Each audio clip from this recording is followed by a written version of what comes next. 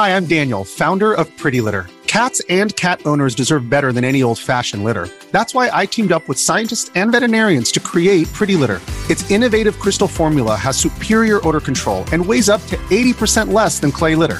Pretty Litter even monitors health by changing colors to help detect early signs of potential illness. It's the world's smartest kitty litter. Go to prettylitter.com and use code SPOTIFY for 20% off your first order and a free cat toy. Terms and conditions apply. See site for details. This episode is brought to you by Reese's Peanut Butter Cups. In breaking news, leading scientists worldwide are conducting experiments to determine if Reese's Peanut Butter Cups are the perfect combination of peanut butter and chocolate. However, it appears the study was inconclusive, as the scientists couldn't help but eat all the Reese's. Because when you want something sweet, you can't do better than Reese's. Find Reese's now at a store near you. Hey, Geekscapists, we've got a brand new show for you coming up right now. Our good friend Kevin Jakubowski is on the show. He's no stranger to Geekscape. He was on Geekscape like 5-6 years ago talking about his brand new book, 8-Bit Christmas. Well, that book is now a film coming out on HBO Max this Wednesday. It's got Neil Patrick Harris in it. It's got a little bit of nostalgia. It's got a whole lot of Nintendo in it. And it's definitely what I'm going to be watching on Thanksgiving. Sorry, Hawkeye. I'll wait to watch the Hawkeye. But yeah, we've got a great Geekscape coming up right now. So strap yourselves in. This is going to be fun.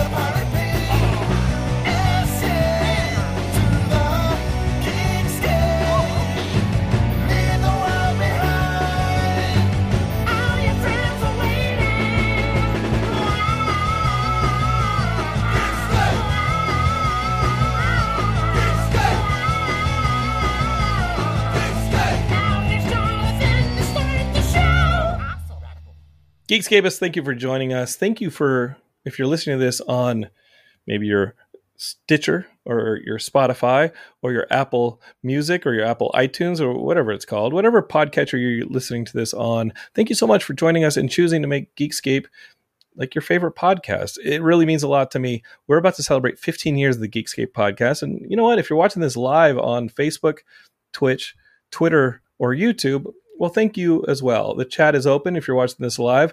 And you can also hit that little bell button to remind yourself when Geekscape is live or when Matt Kelly has put up a brand new video. These videos have been kicking ass.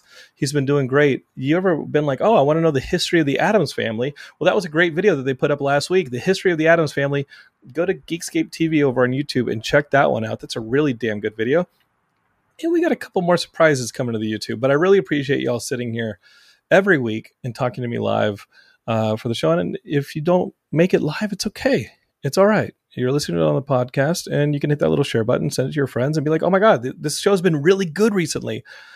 And the listenership has reflected that. Last week, I had kickboxer and Bloodsport filmmaker Mark DeSalle on. We were talking all about making Bloodsport and kickboxer. That blew my mind. And we've got some great stuff coming up right here. If you're watching this, it's going to come up right here. On December 17th, we have a 15-hour live stream to benefit Big Brothers Big Sisters. That's a huge organization that we're really big supporters of, and we're really excited to do a 15-hour live stream. So, almost all of the podcasts are involved. We got 17 shows across the network.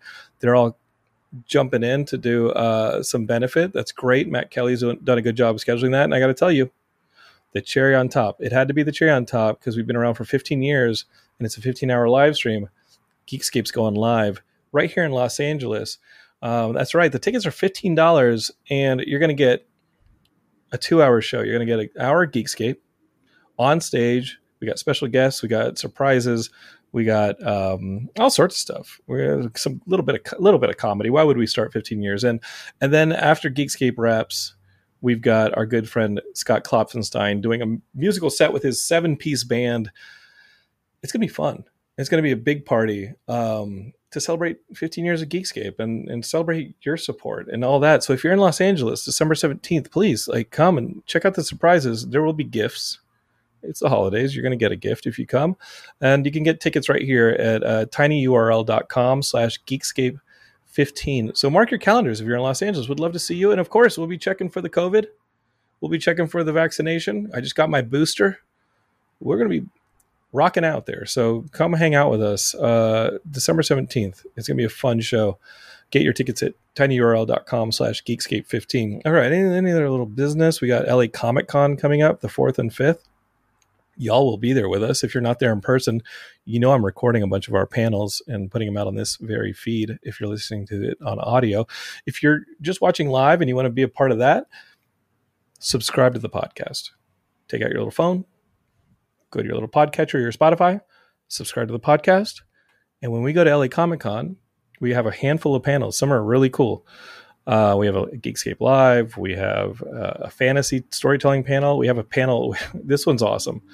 We're going to take Marvel Masterworks cards from the mid-90s. Remember these? They had all the Marvel characters on them. And we're going to put them in a hat. And Matt Kelly is going to play the card master. And we're going to turn to him and say, we're going to have a panel of funny people who know their Marvel stuff. And we're going to say, Card Master, pull a card. And Matt Kelly's going to reach in there and he's going to pull out an old Marvel Masterworks card of an of a Marvel character that has not been in the MCU. This is like a derpy character, like a character that's kind of lame, right? And he's going to pull the card out and be like, oh, it's Longshot or something from the X-Men. And we're going to have to, as a panel, the think tank is going to be like, this is how I'd adapt that character into the MCU. It's going to be a lot of fun. So that's one of the ridiculous panels we have for LA Comic Con. If you're not there in person, that panel is going to be coming up right here on the feed. So subscribe. You want to know how we would bring in, some silly Marvel character to the MCU? There have been tons of them. And who knows? We'll see. All right.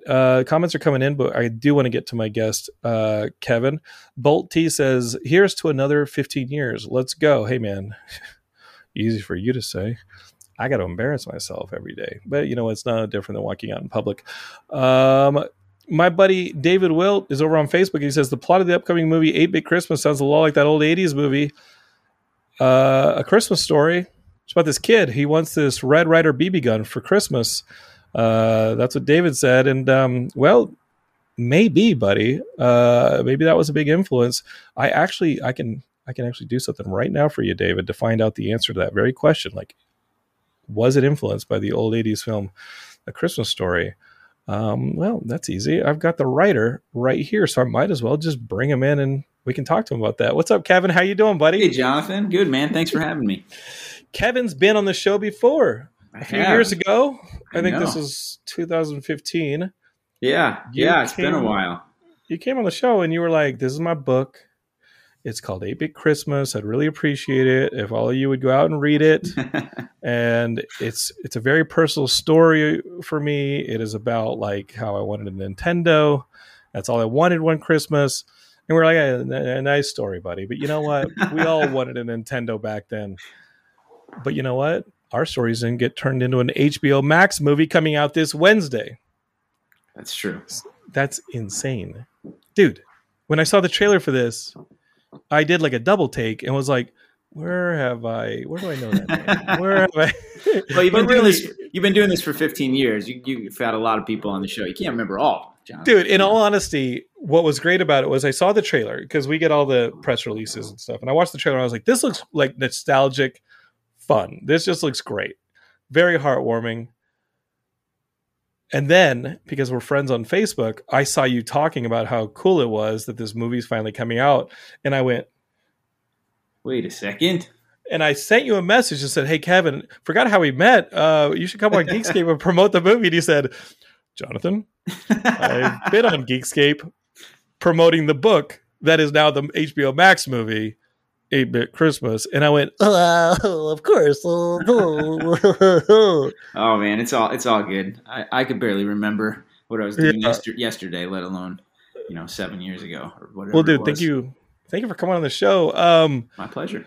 It's good to catch up. Yeah. So 6 years ago or so, I think it was 6 years ago, you were on the show talking 8-Bit Christmas. We were talking about, this is what was happening back in 2015 when Kevin came on the show. That episode of Geekscape also included our thoughts on the first trailer for The Force Awakens. Wow. Wow. Yeah, so if you want a bit of a time capsule, we were giving our responses and like our feedback on the Force Awakens trailer when you came on the show last. Wow. And that, what did everyone right? What did everyone think? Oh, we were so excited. We thought this new trilogy was going to be better than the original. We were like, oh my goodness, how could this go wrong? It looks fantastic. What could possibly go wrong with this sequel trilogy? It's got all the cool stuff. It's got the explosions and the this and the that. And then now here we are. And let's maybe talk about your movie instead, because that's still sore with us. I think we were all very stoked. I remember Ben Dunn was very excited. Well, tell me, because you were on the show to talk about your book. And the book is still available, Geekscapists. If you want to be the person who like watches the HBO Max movie and was like, oh, I prefer the book. That's fine. I'll take it either way. Yeah. Go ahead and read the book. But like, catch us up, dude, because you wrote the book. And then what happened from there? When you were on the show, were there talks when you were on the show that this was going to be a thing? Yeah, I am a film and TV writer, so I always envisioned this as becoming a movie at some point. I actually sort of reverse engineered it where I thought I would have a much better shot of selling this as a movie if I had a book first. I mean, as a writer yourself, like IP is so big and everybody wants, it's very hard to sell an original spec unless it's based on a comic book or, or a book or a magazine article. So I had this idea that I'd always just really loved and these characters that I really wanted to see come to life. And, I didn't want to have it just sit on a studio shelf, even if it, for 10 years and 15 people read it, and that's it. So this was a chance to have, to be honest, like total creative control over a book, which I loved. And so I had a few smaller offers to turn it into a film, after it was published in 2013, and just didn't really go anywhere. But there were two producers, a guy named Jonathan Sadowski, who's also an actor, and a guy named Nick Nantel, who had read the book and just loved it. And I just really clicked with them. They really wanted to make the movie that I wanted to make. I told them how I would adapt it, what I would cut, what I would put in, how I would tell the story, creating a narrator character that's looking back, and having him tell that story to his daughter and how that dovetails with the story in the book, which is about a father and a son. And they loved it. And we pitched that take to a company called Star Thrower Entertainment. They had just done a really good little indie movie called Ingrid Goes West. And they had done The Post with Steven Spielberg, and they were setting up King Richard, which is out right now, the Will Smith movie. And they loved the pitch and they optioned the book. And I wrote the script on spec. And then we attached this really great director named Michael Dowse, who had done some movies I'd loved, Goon, It's All Gone Pete Tong, which is an indie that I've always loved. And he was just These are all really good indies. Like Ingrid Goes West, that Aubrey Plaza movie is really great. And then Goon got a sequel like that. Goon is a really, really good hockey film. It is. And it's like, it takes hockey seriously, and it, I'm a hockey guy, so that was always important. But it's just got heart. Like, you don't really realize it, I think, because it's a pretty foul R-rated movie, but it's got a lot of heart to it. And Mike as a director was, I think just itching for something that could showcase his abilities to have a lot of heart. And, so I think that's what, connected him to the script. And then we took the script out with Mike attached and ended up selling it to Warner Brothers. And what's great about this is because the book is the story of like, we're in 1985, 86, the Nintendo's come out, and we've had tons of great Nintendo conversations about the original SNES, or the original NES, sorry, the original 86 release of the 8-bit NES. And I don't know if you've read Blake Harris's book, Console Wars, about the war between, like, that is a fantastic book. It is. I think that's how we got connected. I think that's how we got connected. Okay. I think so, yeah. So I had met Blake, and he's like, "You should meet Jonathan. You should do Geekscape. This guy does this show in his mom's basement, and we should do it. And then you should forget about it. You should forget about it for 7 years. Jonathan doesn't remember, and then just come back. Yeah. So I love that era. I remember that era very well. I remember playing the game and trying to swing the controller. It wasn't until the Wii that it felt natural to swing the controller trying to move Mario. But what you added here, and it hit you when you got to the trailer, was that that kind of bookend sequence, or at least the narrator sequence that you've got here. That's more reminiscent of a different 80s movie than what we talked about earlier with Christmas Story. That is like The Princess Bride. Yeah, it is. It is a bit. And Stand By Me. And was that an idea that you had when you were writing the book, that when I adapt this, instead of just going full period piece, we open on early, Christmas or pre-Christmas 1986, was the narration and that whole kind of framing device something that you thought about before it was a book? Yeah, I think so. I if I remember correctly, I think so. And I think I thought about writing it that way for the book, but it just got a little complicated. It seemed more suited. It seemed more cinematic than anything.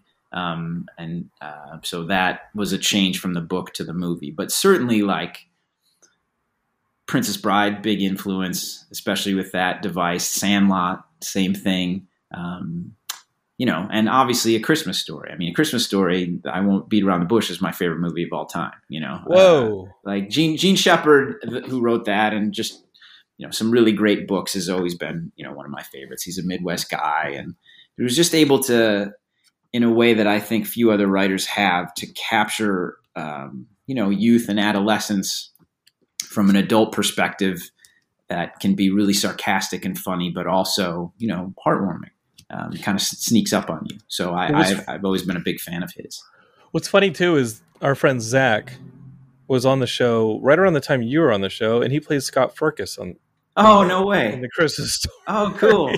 And so, I mean, Christmas Story is one of those movies that you quote well into adulthood. You think about it all the time, and it's in a period that you and I didn't even experience. I think that movie takes place in the 1950s. It's like now, I think it's the 30s actually. You're right. It is in the 30s because he's got the Ovaltine, and the Wizard of Oz plays such a big part. Yeah, so I guess it's 1940 maybe. So if that movie came out in the 80s, and 50 years earlier was the setting of that, now we've got 2021 in the HBO Max, and it takes place almost 40 years prior, which is insane to think about, that 1986 was 40 years ago. Yeah. But I got to ask you, how much of the winter of 86, the Christmas of 86, is factual when it makes it into 8-Bit Christmas, the book and the movie, and how much of it was like, hey, this would be a great sequence, I'm going to add this little bit of alliteration?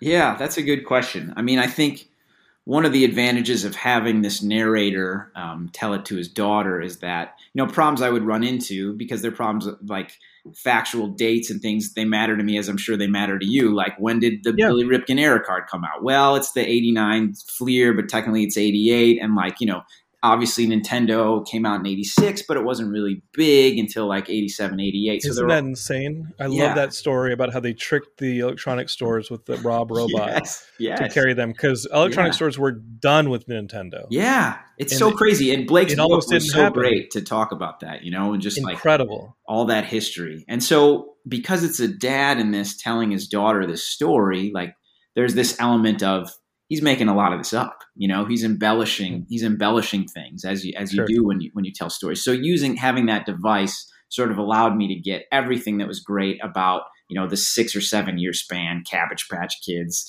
baseball cards, all those things that have actual hard dates stamped to them. Using this unreliable narrator, allows this story to have all those things and feel like they all happened at the same time, which was helpful.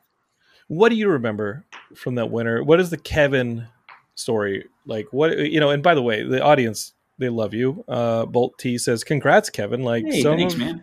Like I said, like a Geekscape found the old episode and was like, yeah, Jonathan, you dumb.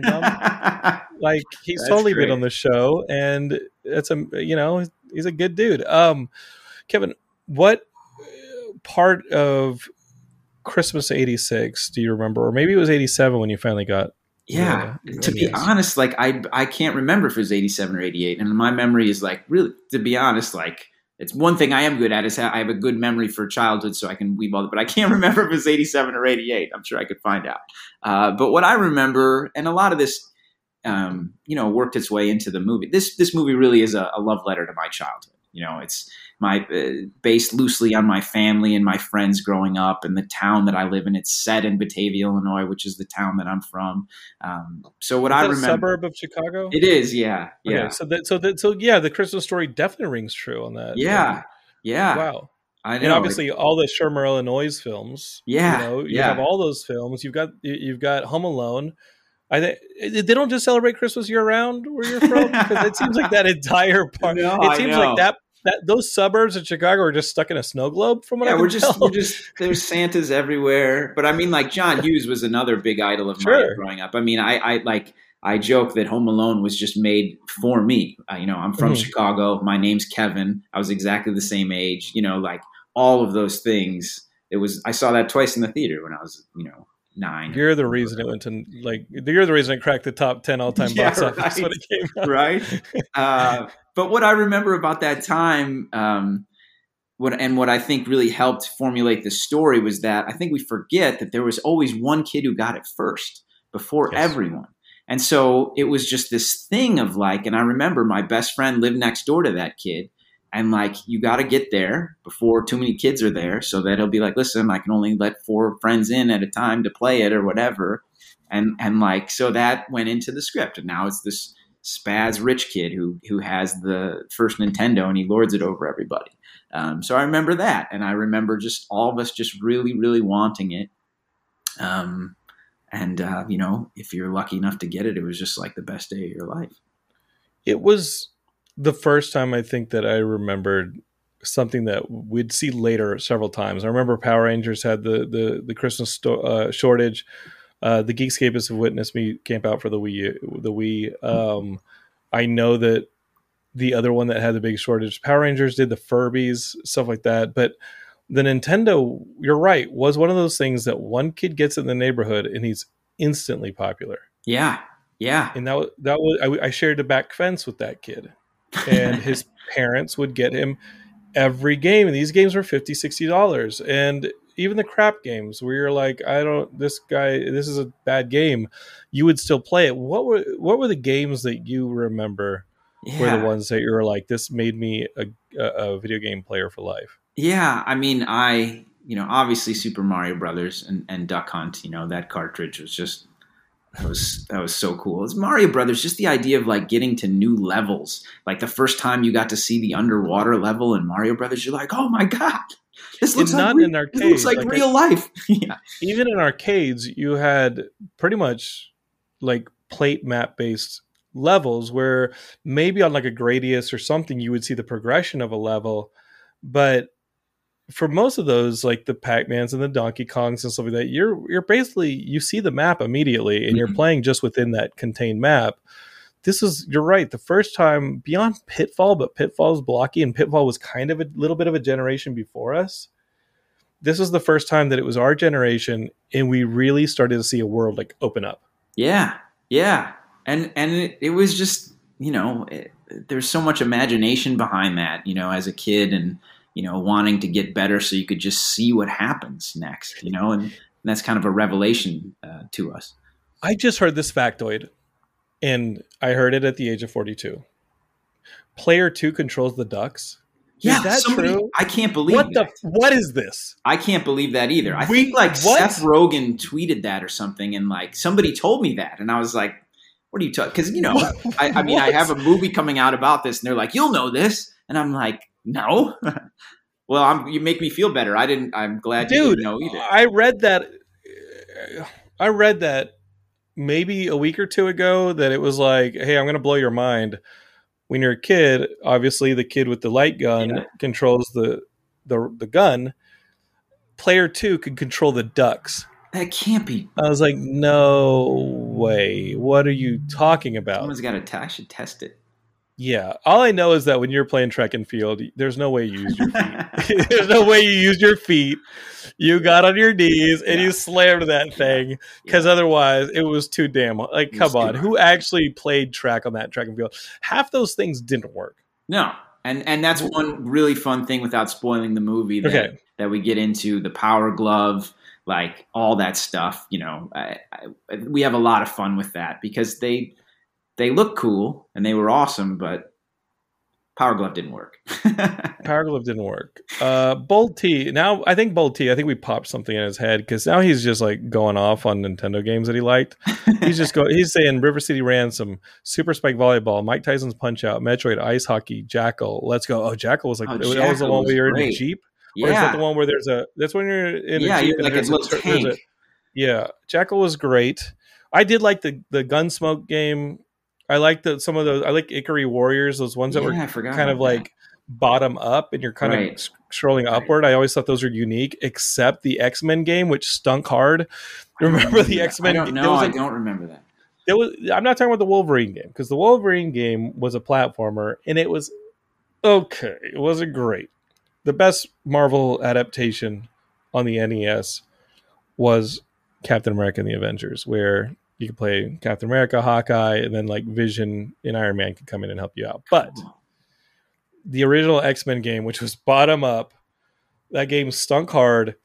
It was no good. And sometimes you just buy a game because you thought it was awesome looking and you get it and it's not so great. Right. But even just the like exploration or just like the sense of adventure of like having a new game, or I remember I got a game called. You don't give up on them. No, yeah. You just and to see something that you never. It's like buying an album or watch. But I miss liner notes. Yeah, I miss sitting there with the liner notes trying to figure out what the hell they're doing. Yeah. Bold T did say LJN ruined my X-Men video game happiness for life. Yeah, LJN was a toy company that put its hand in video games and it just didn't really work. Again, going back, like what were the big ones? You said Mario Brothers. You said the Duck Hunt. Yep. I loved RBI Baseball.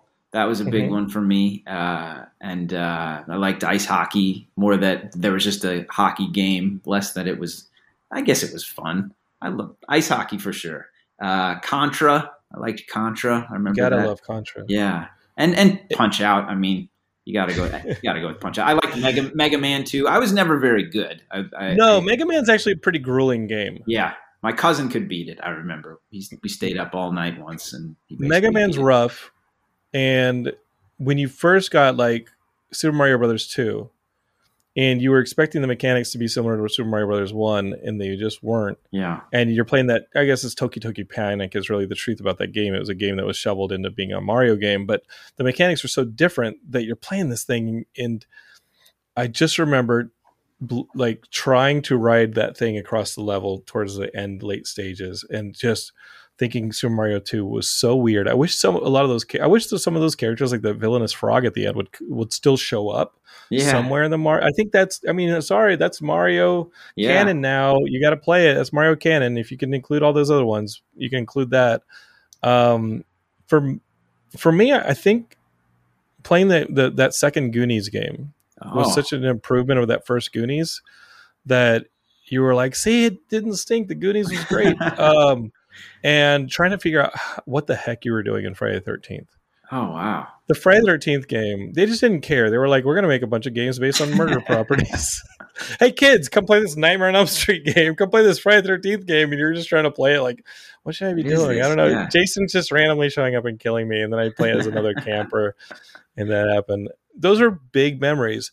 So beyond the games, I think the important thing with the NES as explored in this movie, 8-Bit Christmas, like you said, is that social thing that it creates for you. Yeah. It wasn't just about the games back then. It was about what hanging out. The relationships represented. What were some of like the big moments for you where a life moment or maybe a lifelong friend you made through the wonderful world of melting your brain in video games? Yeah, there's lots. I'm very fortunate. I have the same best friends that I've had since kindergarten. Like they're still my best friends.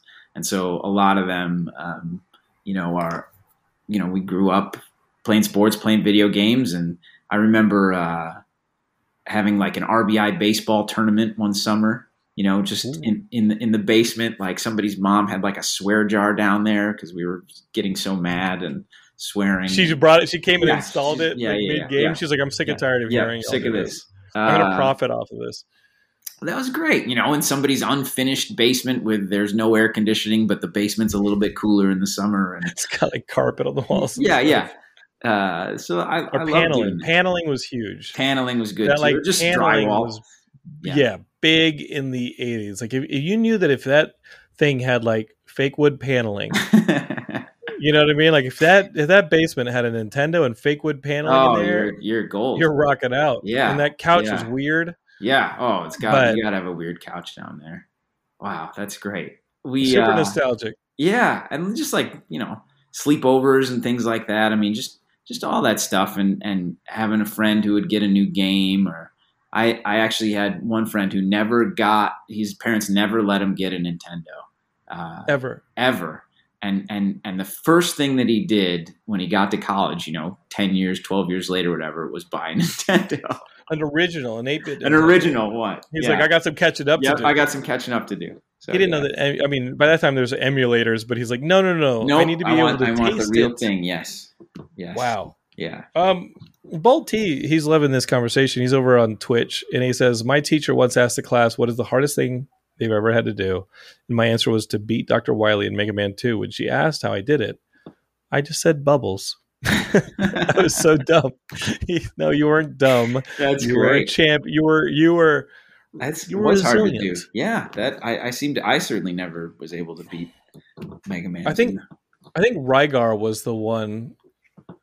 With Rygar, it was the one where there was no like code or save state in the game, and what I liked about Rygar was it was a side-scrolling platformer, and then you got into a little bit of a top-down trenches exploration area, and once you go into a cave in that area, you are then back into the side-scrolling aspect of it.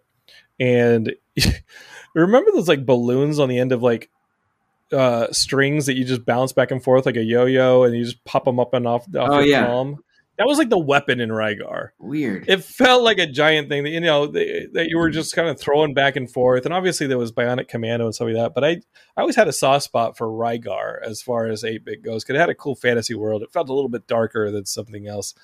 Cool. It was fun. There was always the kid, and we're going to talk about this kid, who was a Sega kid. All right. Unapologetically. Right. And he had a superiority complex on being different. Did you have that kid in your neighborhood? I think every neighborhood had you're a Nintendo person, I'm a Sega Master System kid. I mean, because like Nintendo 87, 88, 89, like I don't remember even seeing a Sega. Like I don't even remember that being a thing anywhere. Like for me, at least in my neighborhood. It wasn't until we ran them out. Yeah. You don't belong here. It's a Nintendo town, boy. Don't come in here with that. Did you have a Sega guy, or were you the Sega guy? No, it wasn't the Sega guy, but I did like the Sega stuff because Sega, for some reason, they felt like the colors were richer. Yeah, I'm sure they were. David Level, my neighbor one block over, was a Sega guy, and I would go over there, and he was also the only Atari person too. Like we didn't have an Atari. We had I think the Magnavox Odyssey or whatever the Atari type clone was. Like we didn't have Pac-Man. We had a game where you're a mouse instead of Pac-Man. Like it is a lawsuit. You're a mouse instead of Pac-Man, and the ghosts are cats. And then getting what would the equivalent of the power pellet does turns the mouse into a dog. Huh. So that power pellet has some level of like radioactive something, because suddenly this mouse is turning into a dog. Like it was probably like a fucking John Carpenter sequence. Like that thing turns into the thing, and now it's eating cats and killing them. But that was the Pac-Man clone that I remember playing. That was my first video game. Was whatever that game was. It was a Pac-Man clone, and I remember we loved Nintendo. We had the Nintendo. I wasn't great at it. It wasn't until the Game Boy that I really like had a system of my own. The Game Boy was the system, my first real system. I didn't have to share it with my brothers. I'm playing this thing, got addicted to Tetris, went nuts on Tetris and Super Mario Land and all those games.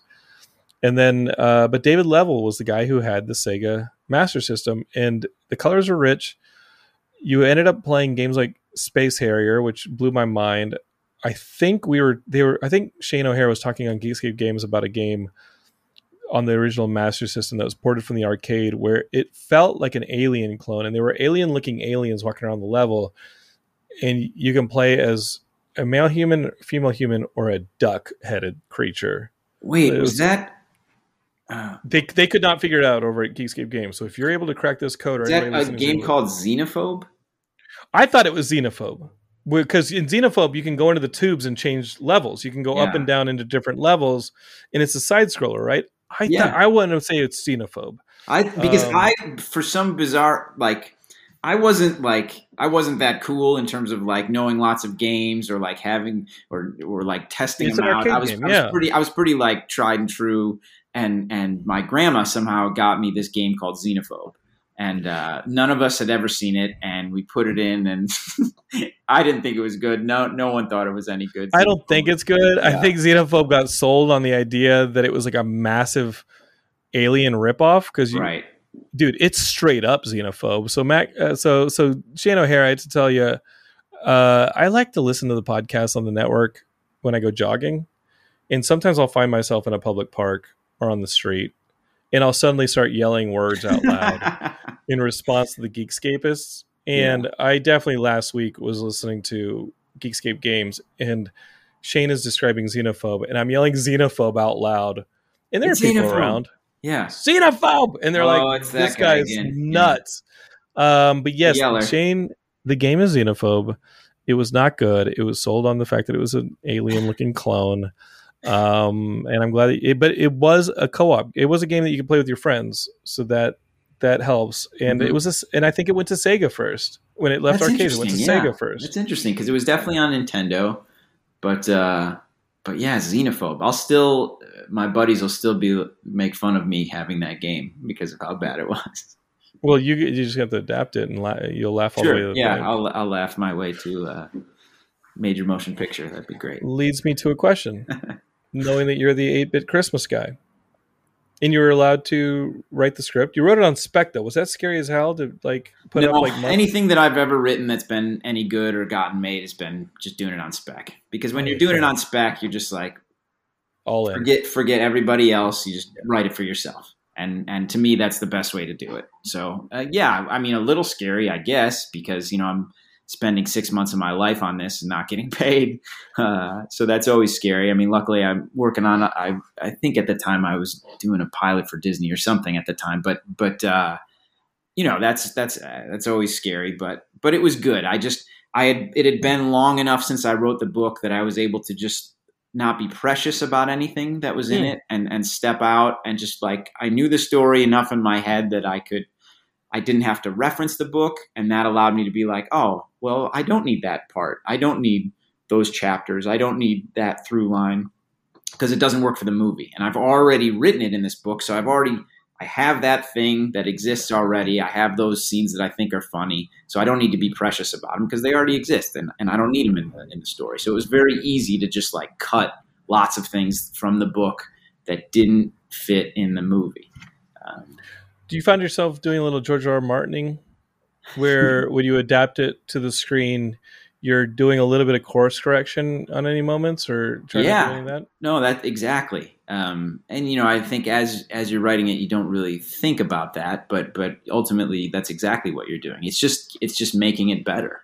And this, you just, the more you write, the better you get, the older you get, you just become ultimately a better writer, I think, until your brain starts to go. Until your brain starts to go. You got to do it before I had to cut 10 pages out of a script. And the agency we're working with the actors, we want to hit a certain budget number. And they're like, Jonathan, like this script honestly has to go down by 15 pages. And then there was a silence on the phone. Like they were worried I was going to be like, absolutely not. Absolutely. You're like, okay. And I was like, yeah, and I know where they're going to come from. The truth is, when I was writing the script, the many times I've written the script, I knew it had to be shorter. I knew we had to get to it quicker. I can't out loud say this to you guys, but I couldn't figure out the puzzle to do it. Right.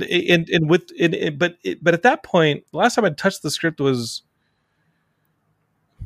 January, February. We'd attached an actor and they had notes and that was great. And I didn't touch it again until 2 weeks ago.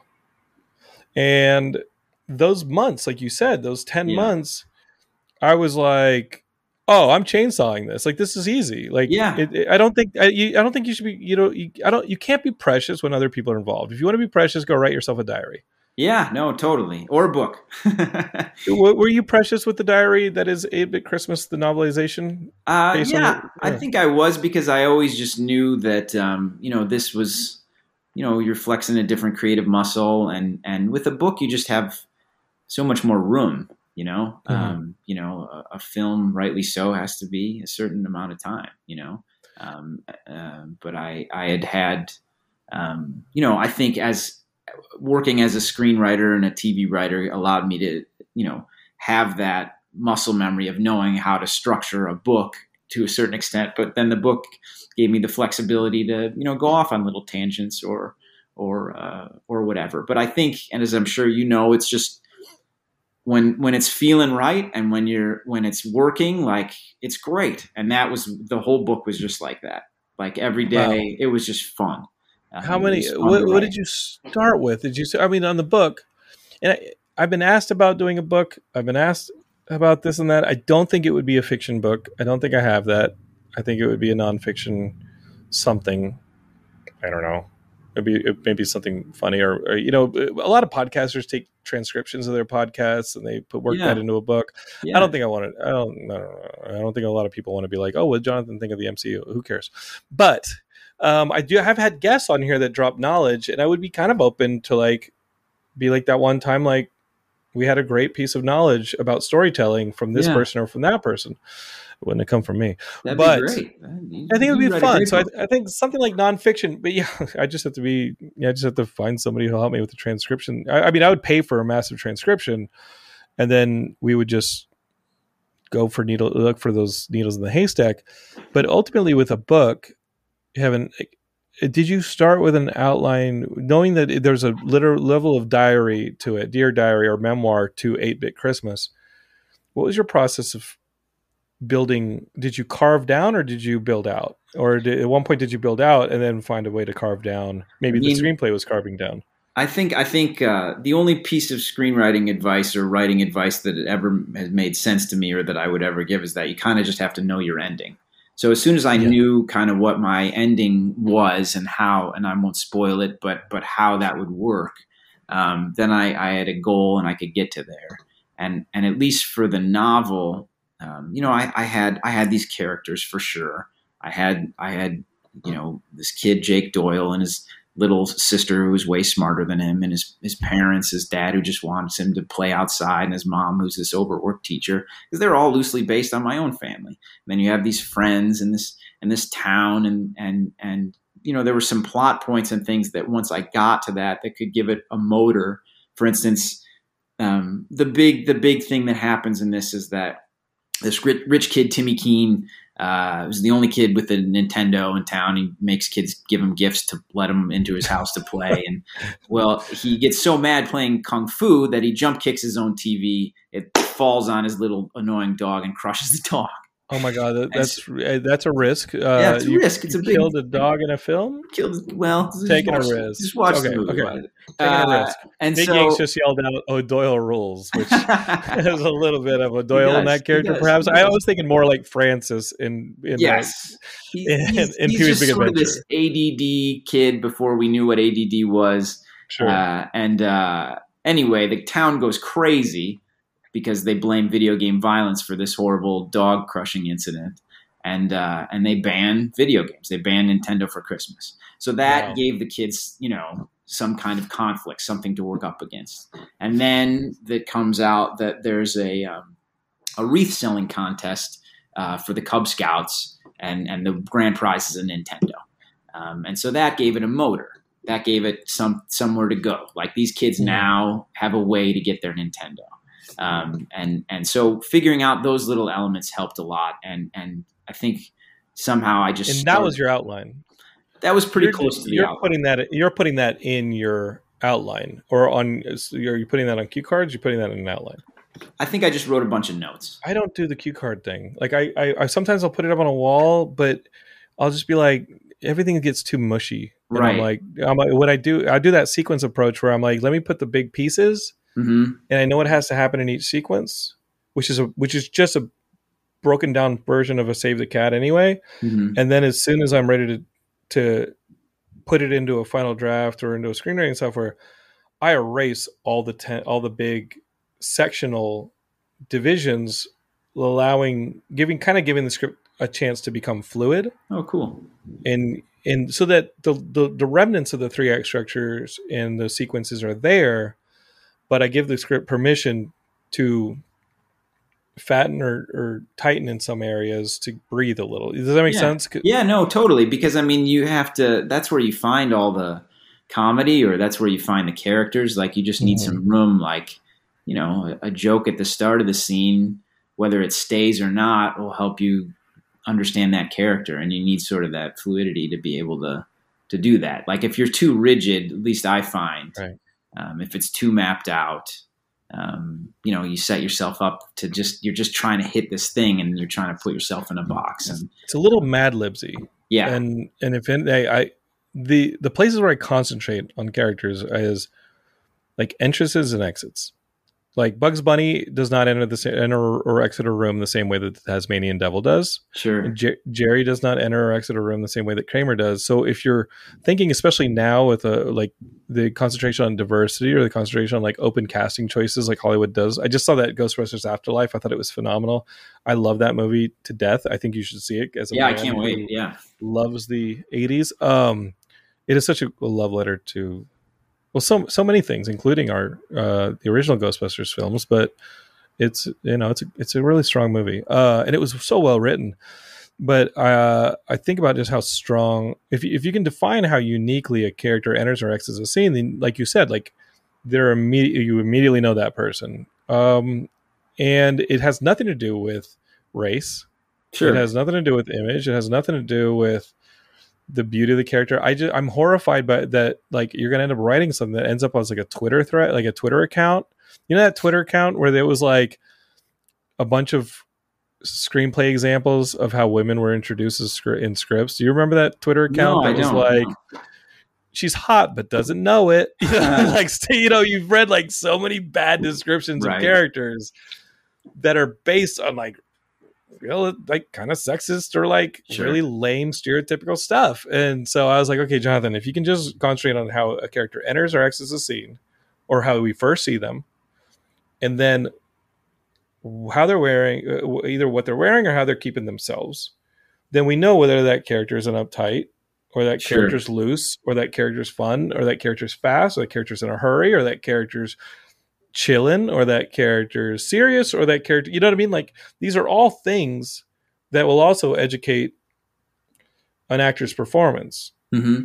Yeah, that makes sense. And I'm kind of just sticking to that stuff, because I was so scared that, like, you're gonna write something so bad that it ends up on that freaking it gets a Twitter account of its own. Like, it's really, I'm petrified by it. I don't know. That's These are funny. little tricks I give myself. Like, Yeah, no, you have to. Yeah, That's a good one. I like that. And so, when you were a kid and you killed this dog, that never happened. None of that ever happened. No, you know it was coming. Yeah, no. I was going to be a jerk about that. You have a kid now. I do. I have two. You have 2 kids now. I do. Yeah. And you did not get them by somebody spilling water on you. No, I did not. I don't know how this happens. I don't have a kid. I don't know how they are made. But you have kids. And did you have them when you were on Geekscape the first time? No. Yeah. I think I was writing for School of Rock then, so we didn't have. No, my daughter. That's how long this process has been to make this movie. My first phone call with the producers that I mentioned, Jonathan and Nick, was supposed to be January 19th of 2018, but my daughter was born that morning. So we didn't have the call. And I had it a few weeks later, but my daughter's going to be 4 in January. Wow. So like that's how long. That's your eldest daughter. Yeah. Yes. And just of the producers of this movie, I think there's been 4 kids born during trying to make this movie. Like, it's crazy just how long it's taken. It's really been crazy. How much did fatherhood or impending fatherhood, how much of that did you start, because you wrote this movie as someone who did not have kids about being a kid. No, you wrote the book. You wrote the book as someone who didn't have kids about being a kid. Right. Then it's now you're approaching the movie, and yes, you already probably had this framing device of the father narrator coming in. How much did the feelings and personal things that you were going through then seep into that movie? That's a good question. I saw the trailer and I found it to be very sincere. Well, thanks. I mean, it would have been very easy to discard this thing as like, oh, they're just doing like a Hallmark version of with Princess Bride framing device, and it's Hallmarky, and so no, this. And believe me, I know that that's coming. Like, I will get that no matter what. Like, I'm debating whether to just have my phone off or on Thanksgiving. You really think that somebody's going to compare this to a Hallmark movie? Oh, I don't know. I just know it's never. I'm super proud of this movie. I think it's going to be great. Like, if you like the trailer, the movie's 10 times even better. Okay. And we have a show here on the network called Christmas 365 where they just talk about Christmas literally around the Wow. I don't know. Wow. I've wanted to cancel it for a long time, but I don't know what Matt Kelly would do if I canceled that show. He'd be despondent. He loves Christmas so much. I love Christmas too. I mean, that's a big reason I wrote I just love thinking about it. I love thinking about Christmas. I love Christmas. I'm excited to go back to Chicago to see my family for Christmas in a few weeks. To answer your question, did impending fatherhood seep into this rewrite? Yes, I think so. It has to. My daughter and my son are 1 and 3, so I mean, it's hard to. The daughter in this movie is 10, so it's a little different, but it does it matters, and I think one of the things that you'll get from this movie is, the realization as an adult of what your parents did for you, and how it's not until you're an adult that you realize just what they went through for you, and how they helped you and how they helped try to give you good Christmases, and how ultimately that Nintendo doesn't matter. Don't spoil the movie. Did you have a good relationship with your parents? And were there Christmases that you were disappointed by? That, like, were there lessons that you learned where you're like, I did not get that gift? Yeah, I think so. I mean, I think those are good life lessons, and I'm still very close with my folks and my sister. They were all out there was an LA screening of the movie just on Saturday. So they were all here for that. And it was a dream come true to have them out here, to see that. And, but in writing the book and the movie, you think back to your folks and kind of the lessons that they taught you, and, just what it took to try to give you a good Christmas. Cause that was sometimes hard. Did your family members, when they saw this movie screening, the premiere, do they recognize themselves in the characters on screen? Do they have any beef with some of that? Yeah, no, because I mean, we all write our family and friends into our films. Yeah, I mean, but at this point, they're pretty used to it. I did a show called Play by Play before this, 3 seasons of that, and the folks in that were loosely based on my parents too, and so I mean they get it, and but I think both my parents. I mean, Steve Zahn plays the dad in the movie, and I think my dad got a kick out of that. I think Steve really related to that character, and the character is constant. The house is constantly under construction because he's just like redoing the house, which is exactly what my dad did. Our house was just always under construction, like the posts. That's why you had the drywall. Yeah, exactly. You had that drywall. Exactly. Like my if I smell sawdust, like I'm a kid, like I'm just like a child again. Like that's what I relate sawdust to. So my dad got a big kick out of that, and June Diane Raphael, who played the mom. Her mom was a teacher and my mom was a teacher. And so I think they both kind of related to that. And I think they got a kick out of it. I hope so anyway. I hope they're not upset with it, but I don't think so. Yeah. And you play, I mean, these are sweet movies. This is a love letter movie. Yeah. Yeah. I hope so, without being sappy. I mean, that's the trick, right? Yeah. Like you don't want to be sappy. And I think that this threads that needle, quite well. So I'm happy about that. I'm finishing Geekscape. I'm finishing the next Geekscape short. It's a 9-minute short, but it's based on my mom. Oh, cool. And she's doing artwork for the beginning. The artwork has a little animated opening, and then the end credits have an animated image that kind of rises. And so my mom's a painter, and so I wanted her involved in that artwork. And so I showed it to her, and halfway through the movie, she's like, "Juanito, she's talking like me." Like, yeah, Mom. And I was like, "Oh yeah, about that, Mom."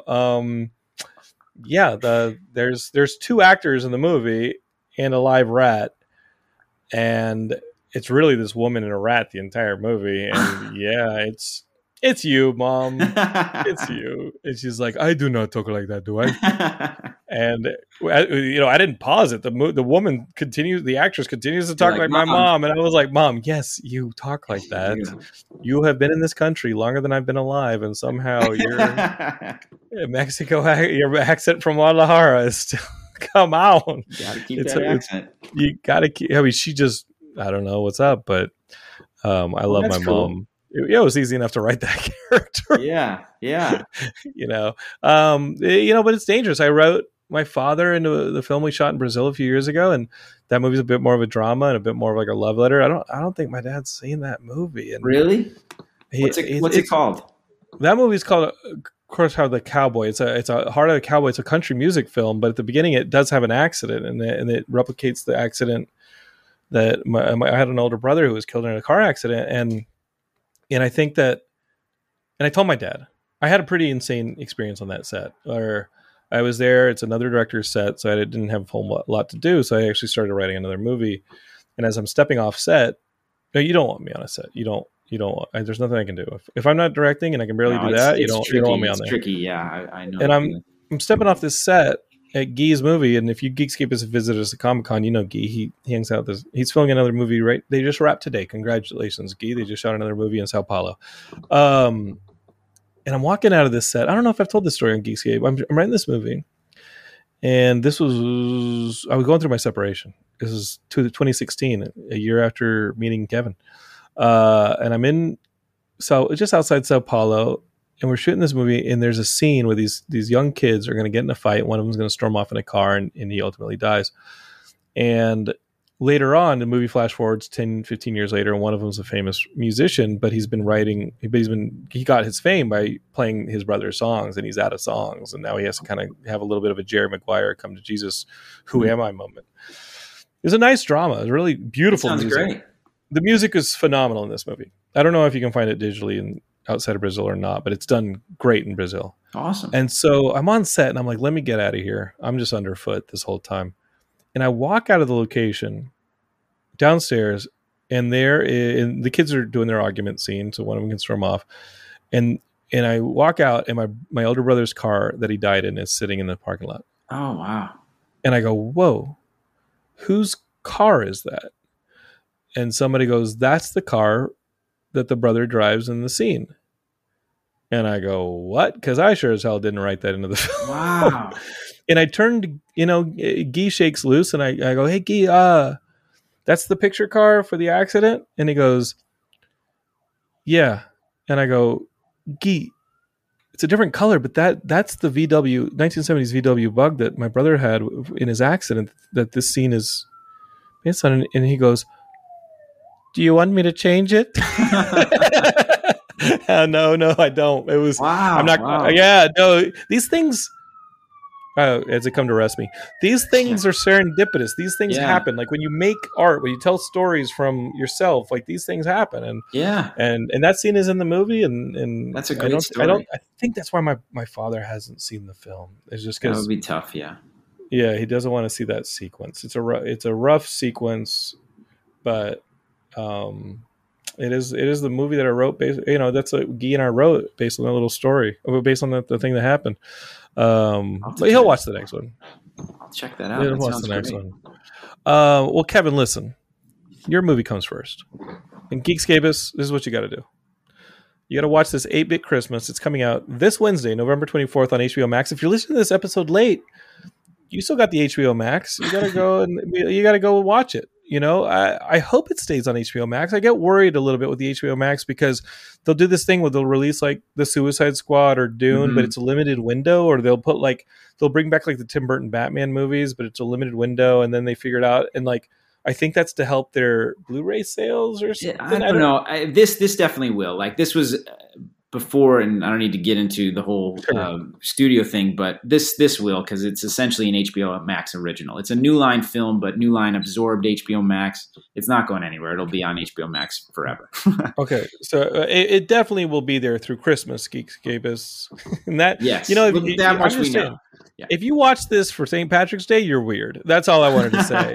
If you're like, I'm going to roll up on St. Patty's Day, or you know what, kids, it's Easter. Let's get around and let's watch this Christmas Halloween movie. time means 8-bit Christmas. Watch this movie whenever the heck you want. All right, Geekscapists. But the main point is, you watch this movie. It's on HBO Max this week, November 24th. You're going to watch it. It's got Neil Patrick Harris, Steve Zahn, and our good buddy Kevin wrote it based on his book. It's so cool to have you back here. And thanks so much for having me. It's great to talk to you. You've returned successfully. Sure. Not bad. Okay. Not bad. It's pretty good. Yeah. Geekscapists, I want to remind you one last time that we're doing a live show here in Hollywood, December 17th. It's gonna be fun, or it's gonna be a complete disaster. Either way, you're not gonna want to miss it. If you're in LA, give us some. Come get your tickets. tinyurl.com/Geekscape15. If you're not in LA, well, you should probably just subscribe to this feed, because it's the last hour of our 15-hour live stream, so you're going to end up watching it. It's going to be a lot more fun in person. We've got gifts to give away from a lot of partners. We've got Skybound Entertainment giving some stuff away. So there will be free prizes and things like that, and some celebrity guests that maybe you'll be able to meet them in person. It's a 65-seat theater. Like, where are they going to go? There's nowhere for them to hide. Like, you'll be able to walk right up to them and be like, hey, I loved you on Geekscape, or whatever. You should host Geekscape yourself. Whatever you want to tell them. It's the 15th anniversary surprise show. It's going to be a lot of fun. And keep your eyes peeled for that stream coming up on the 17th. And I think we have a Mario Kart tournament on this channel coming up this Friday, the day after Thanksgiving. I don't think I have the time to take part, but some of the Geekscapists are going to be playing Mario Kart right here on this channel. So keep subscribing to our Twitch channel, and keep telling your friends about Geekscape. And again, tell your friends about 8-Bit Christmas. It's out on HBO Max this week. Kevin, thank you so much, brother. Thanks so much for having me, Jonathan. Really, really enjoyed talking to you, man. I hope you've enjoyed your Geekscape. I have.